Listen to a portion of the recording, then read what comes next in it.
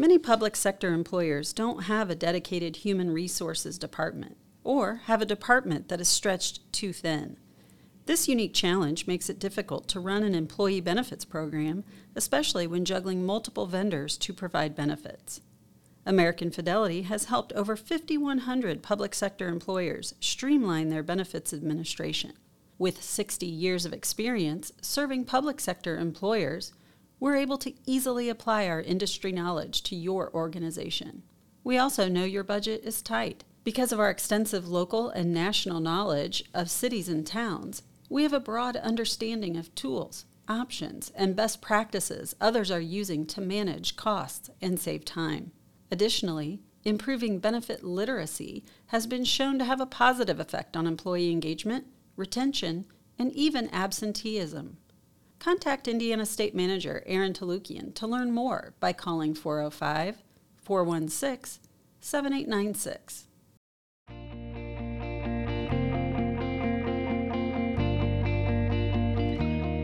Welcome to AIM Hometown Innovations Podcast. This podcast is designed to offer insights, best practices, and innovative solutions for the challenges facing Hoosier cities and towns. Each edition will offer ideas and inspiration while showcasing the talent and commitment of Indiana's local leaders. Enjoy the program.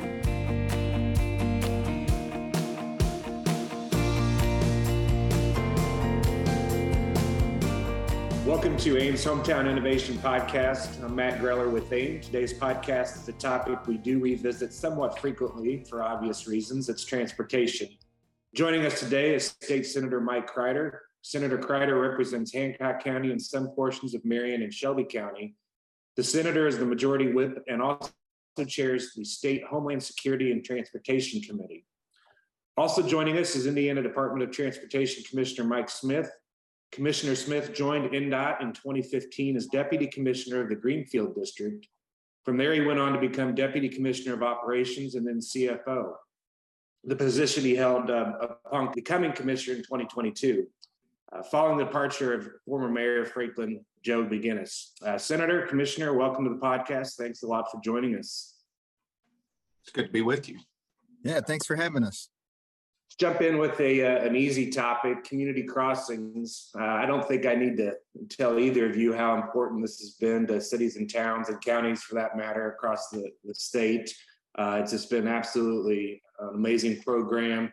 Senator, you were there when it was developed in the legislature. Commissioner, you were at INDOT during its development.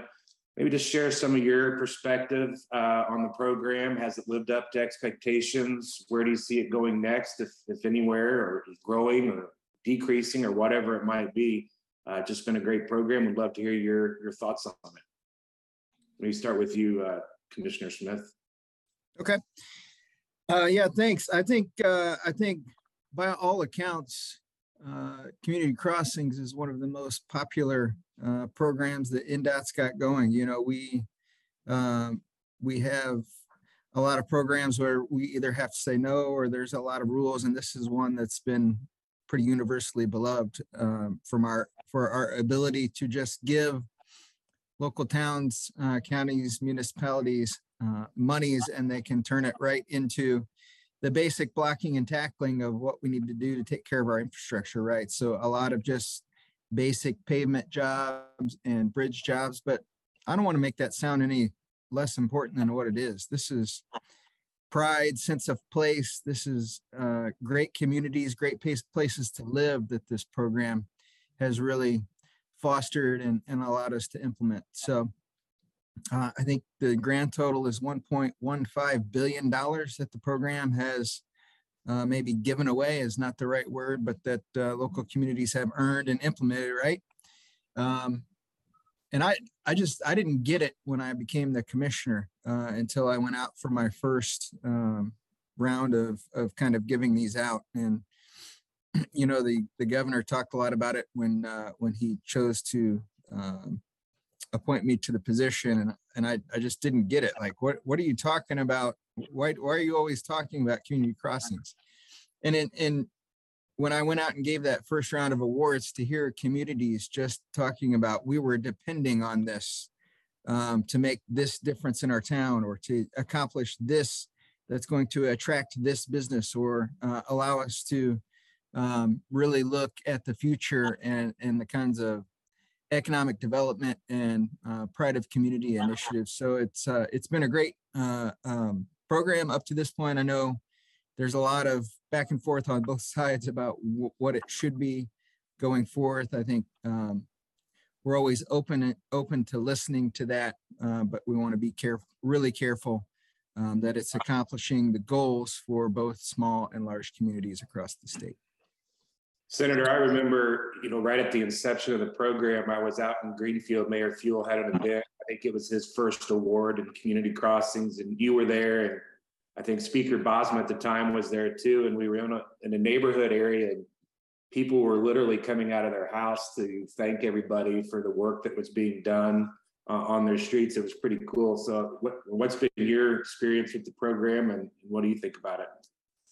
Sure. And I will agree with Commissioner Smith. This program has been, by all accounts, a home run.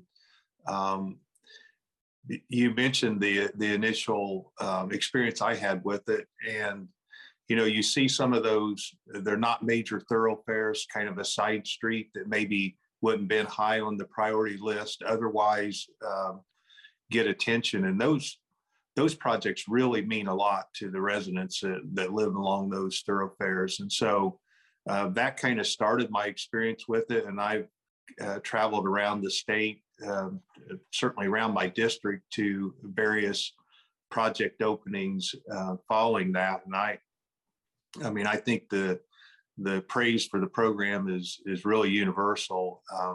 We made a couple tweaks, I think, that made it more useful to the locals when we allowed the smaller units to match at a smaller percentage, and that's made the program even more appealing to some of the smaller units. But we use the word transformative quite a bit, and as we talk about new projects, and the infrastructure funding package that I was allowed to carry in 2017 through the Senate has really been transformative for the state. We have done some innovative things, and I think Community Crossings grant program is probably at the top of that list, allowing the local units to have some skin in the game. One of the things I find really appealing is they have to have a asset management plan, and they're looking at their infrastructure and trying to make sure that they are thinking about the future and what's coming down the road. And so I agree. This has been a fantastic program, and I hear about it constantly as I interact with local officials. I'm a big user of Indiana infrastructure. I probably drive 45,000 miles a year and rarely leave the state. And almost every time I get into a smaller city or town around the state, the first thing they want to show me is, where they've used community crossings in a particular area of the community. Conversely, the bigger communities are certainly appreciative of the program, but sometimes they struggle to see why, a town of 800 people has $1 million max, and, a city of 90,000 has $1 million max, which puts us in a rough spot. Obviously, we have members in both camps. I know there's been some talk about that in the lane miles versus center line miles issue when you talked about MVH distributions. Maybe ask you, Senator, what conversations have you heard about those issues? Where do you think we're headed in the legislature? And then come back to you, Mike, with the same question. Well, I've heard quite a bit of discussion about the potential of allowing a little bit more flexibility in the Community Crossings Fund, and the idea that units could combine for projects of reasonable significance, and maybe we allow a bit more money in certain areas for projects like that. I think the thing that we have to be careful of is to make sure that we are protecting the program so that the integrity of the program really remains the same. There are some things I think we could do And I think Representative Pressel is really interested in a couple of those ideas. I'm just trying to make sure that as we look at future challenges coming down the road, our infrastructure system is funded from the sale of gasoline and the sales tax on that transaction. And, we're talking about the electric vehicles and how that might impact the state's revenue streams. And recently at the interim study committee, we had a pretty good discussion about that. And so I'm just trying to make sure that whatever we do it in a way that still keeps the availability of funding to the smaller units, allows them to do what they need to do for their infrastructure and be cognizant of some of those challenges. A larger city that has multiple lanes, I get their concern. A city like Indianapolis probably gets a direct distribution of some federal funds. And so I don't really know what that looks like, but, we're open to considering ideas that make sense. And, if the will of the communities that we serve as legislators and as the INDOT agency, if they want to see changes, I think we should at least listen to that discussion and see what good ideas remain out there. There's nothing really set in stone that I know of. There's some discussion around the protected portion of the MVH fund, and so we'll see how that plays out over the next legislative session. Same question to you, Commissioner. I know you're not in the legislature per se, but your opinion is certainly going to be asked, I think, on these issues. Sure. Well, I agree with a lot of the senator's comments. I think the best thing that we could do is not try to fix one problem by causing another. And so we've just lauded the kind of impact that community crossings has had across the state. And so I wouldn't want to see us make changes to that program that kind of have us go backwards in some of our small communities, or really the type of impact that we made across our asset management strategy at the local level across the entire state, no matter how big the community is. For every big community, we hear talking about the cap and the appetite that they have for the amount of infrastructure needs that they have. We have small counties out there talking about the amount of bridges that they have to take care of and the type of expense that those costs incur, and the kind of imposition that is on their relatively meager versus other communities' circumstances at times. So I guess I would echo the senator's comments. We're open to continuing the dialogue. I would echo his thoughts that there are more than one way to skin a cat. There's a lot of options on the table. And so I think that we can preserve the integrity of the program with community crossings while continuing to educate and provide information to the legislature as they decide what the future of infrastructure investments need to be. And I don't think there's any doubt that there needs to be a strong priority on continuing to prioritize infrastructure funding to solve these issues that a lot of the communities are pointing out.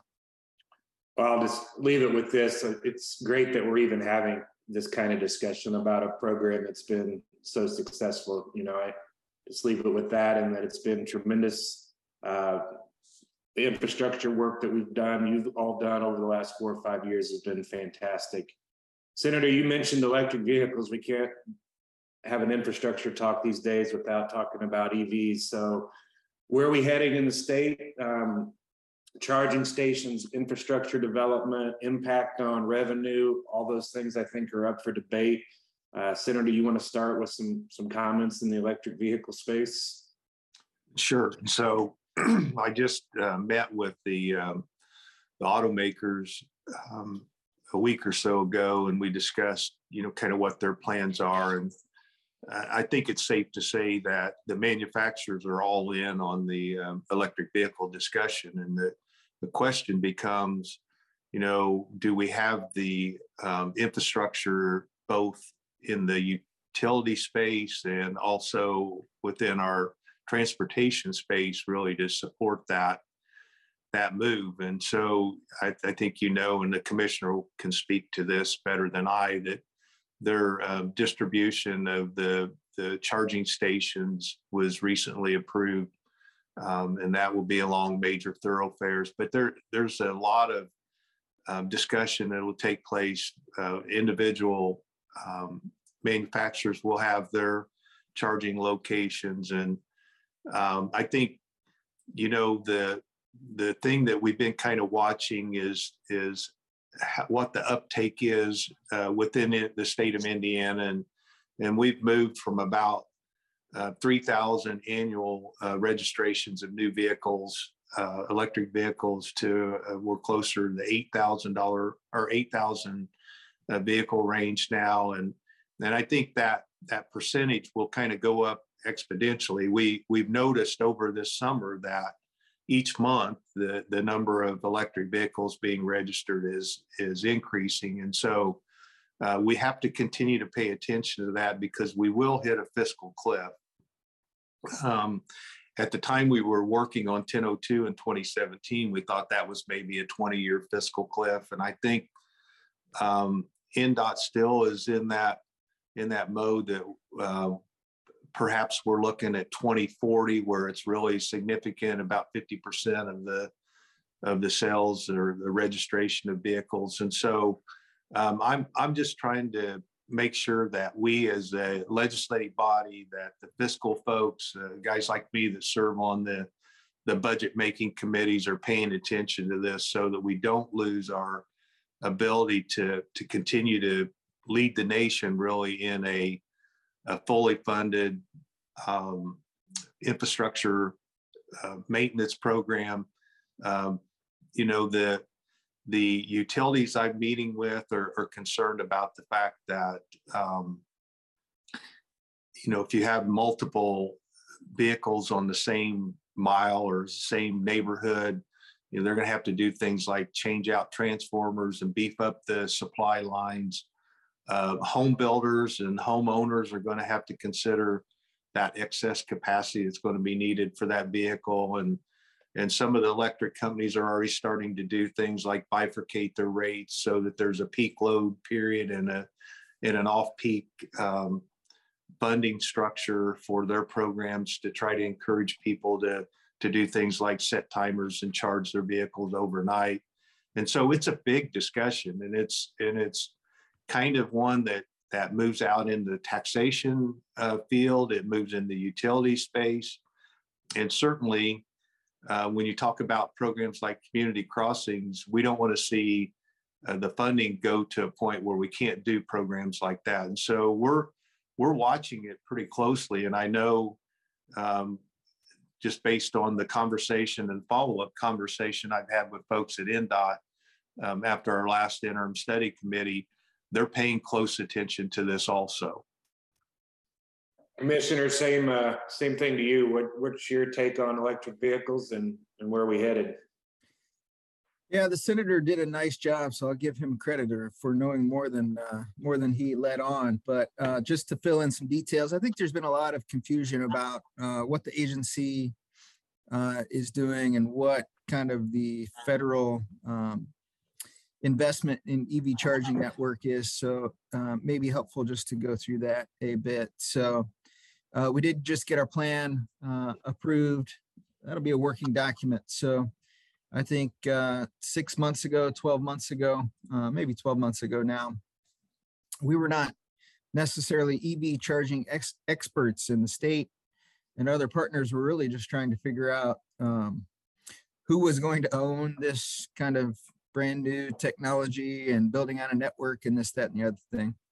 I think the other thing that we understand is we're not going to be doing this in a vacuum. So there's going to be a lot of private investment. And so trying to figure out our role in filling in gaps and maybe filling in those desert areas, maybe filling in those places where the private sector doesn't see as much return on investment and therefore doesn't prioritize some of the areas. So That's what we'll kind of be looking at. But in terms of the plan that was just approved, we'll spend $99 million over the course of the next 5 years installing infrastructure. Those sites in the initial plan, the NEVI plan, will be along alternative fuel corridors. For those that don't know what those are, that's essentially the interstates across the state and US 31. We're looking at potentially adding US 30 the next time we identify alternative fuel corridors. Those charging stations will need to be within a mile of an interchange and will be largely geared toward solving the problem of long distance range anxiety. So this will be a little bit less on the kind of local, hey, I live in a city and I have street parking, or I live in an apartment complex and maybe don't necessarily have infrastructure of my own to invest. So that's where the initial investment will, from the NEVI program, will be intended to be used. From there, there are a lot of discretionary grant opportunities for folks to take advantage of the ability to invest in EV charging infrastructure. And this is where it will be a little bit more of an artistic interpretation. And so folks will have the ability to kind of bring their latest and greatest and best ideas at the local level. Where do we need? What is the most artful way? And really, we're all looking at how do we take a $5 investment and turn it into $6 or $7 of investment with private money and this, that, and the other thing. So I think the agency is keenly aware that we are not an owner and operator, and this is not a core competency for us to run a EV charging network. So we will have a RFP process to work with outside organizations to help us install and onboard the EV charging infrastructure. In terms of funding, the senator is absolutely correct. This is not a surprise to us. Actually, the approach that we've taken is similar to the lead up to the 2017 fully funded preservation plan. And so we've got different models and scenarios of what adoption curves might look like and what that means to gas tax revenues, and therefore the agency and the state's ability to invest in our infrastructure. And we're working on that education process now because we don't view it as a slam dunk. We'd love to solve that tomorrow or this session, but I think we'll probably more likely be looking and keenly following the actual adoption rates to see where this goes. So we're prepared to help the legislature with education on what our different options to solve this problem are and what the scope of it is. And so we'll just continue that process of working with our legislative partners to address what's coming at us. Thank you both. Exciting times, I guess, as we move to this new way of transportation. It's going to be very different for a lot of people. Does that mean that all of our gas vehicles are going to be worth a ton of money here in the not too distant future as classic vehicles? Or it's an engaged crowd, and we've engaged with people that for the most part maybe have stood on the sidelines of transportation discussion. The senator mentioned all the folks that he was talking to, but I've heard a lot of people say that if 2035 is the last year my Ford manufacturer is building a gigantic diesel dually, then that's what I'm buying that year. So there'll be different rates of adoption on this thing, and early adopters and late adopters, but we will all work through it together. So I think a lot of news out of Washington recently has been around the infrastructure legislation that passed. A big chunk of money is on its way to Indiana. Been a lot of conversation. I know you all at INDOT are working through how that's going to flow and where the money's going to go. Commissioners, any news you can share with us about how those funds are going to filter through the system and hopefully ultimately get down to the municipal level at some point? Yeah, I would say that's already happening. So I think as is natural, the media ran with this big, huge bipartisan infrastructure law, and the headlines were trillions and trillions of dollars worth of investment. And certainly, while that's true, I don't think all of it was new, and a lot of it's coming, as most know by now, in the form of a lot of discretionary type of grants as well, to look at some specific program elements that have been prioritized by Congress and the current administration. And so maybe a brief explainer. I think this falls in a couple of buckets in terms of local impact from our perspective. The formula portion certainly is already the portion that is primarily enacted.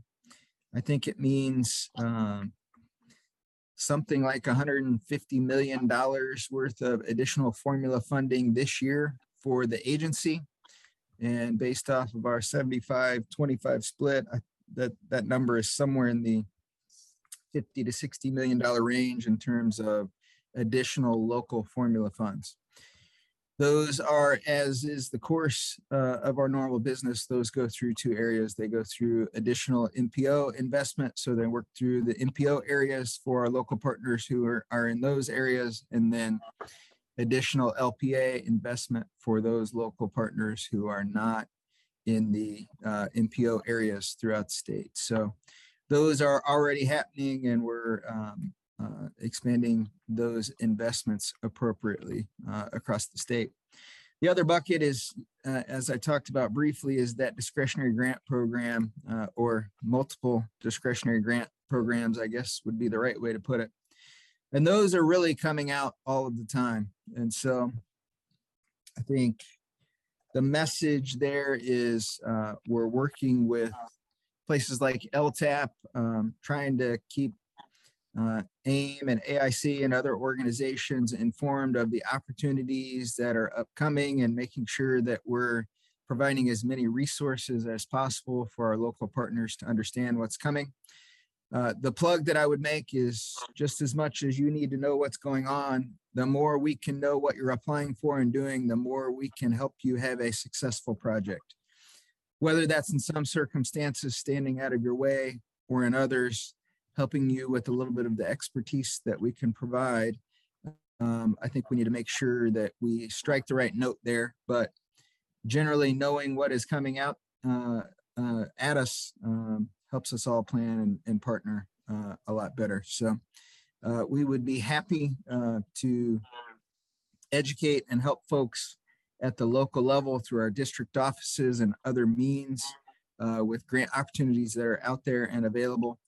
The last thing I guess I would say before I will be quiet and let the senator talk is I think historically Indiana has had some level of challenge competing successfully for discretionary grant dollars. And so altering and really looking that we're tailoring our applications to the intent and types of projects that will score well in those discretionary grant opportunities is going to be more important than ever before. We've already discovered some failed applications and attempts based off of not striking the right chord. So we're also already at the agency trying to adjust our approach. And we think that our local partners should as well, in terms of providing really good applications that really hit the mark of what these programs are really trying to fund. Senator, last word to you. What are you going to be working on this legislative session, and maybe give us a quick preview before we sign off this morning? Sure. Well, I just wanted to thank you for the opportunity to speak about this. You know, Mike just mentioned the federal grants, and as a former administrator in state government, when I consider federal grants, I consider strings attached. And so to the extent that you folks, organizations like AIC and others can, and INDOT can help local units put the right wording in the grant applications and the right justification so that those are approved, I think that's a great asset. We've tried to be creative in the legislative arena and create opportunities like the state federal dollar swap, so that it can help local units take some of that sting away from the federal grants and use the state money which has less strings attached. But for this next legislative session, I think, I don't have anything really that's transportation related currently in the works. I think most folks, if they hear my name, associate me a lot with the work that I've done related to behavioral health and mental health issues. And certainly that affects, people across the state, and it affects local government just as much as it affects us at the state level. And so we're trying to build, after the Behavioral Health Commission report, we're really trying to build a network that will help better serve that population. And I really can't think of a single issue that really addresses or impacts more folks across the state than maybe this discussion. Certainly impacts workforce, and all of the local units have a good number of employees that potentially are impacted. And so that's going to be kind of my personal efforts are going to be directed in that arena. And, I look forward to seeing what my colleagues and others bring to the transportation discussion. The bills that are assigned to the committee, we try to do a good job of vetting those well, and considering all the impacts of things like overweight divisible loads and things like that. The recent sessions that we've had, we've tried to make sure that what we passed would work for the locals as well as on the state routes, and give the locals opportunities to help designate approved routes and things like that as we consider that legislation. So I'll be in that mode again. I look forward to collaborating with all the folks that are involved in these discussions, and doing what we can to make sure that we're passing the right public policy and not just moving bills along the process. Well, thank you both, Commissioner Mike Smith, Senator Mike Crider. Really appreciate you joining the podcast today, and thank you very much. Thank you. Yeah, thanks for having us.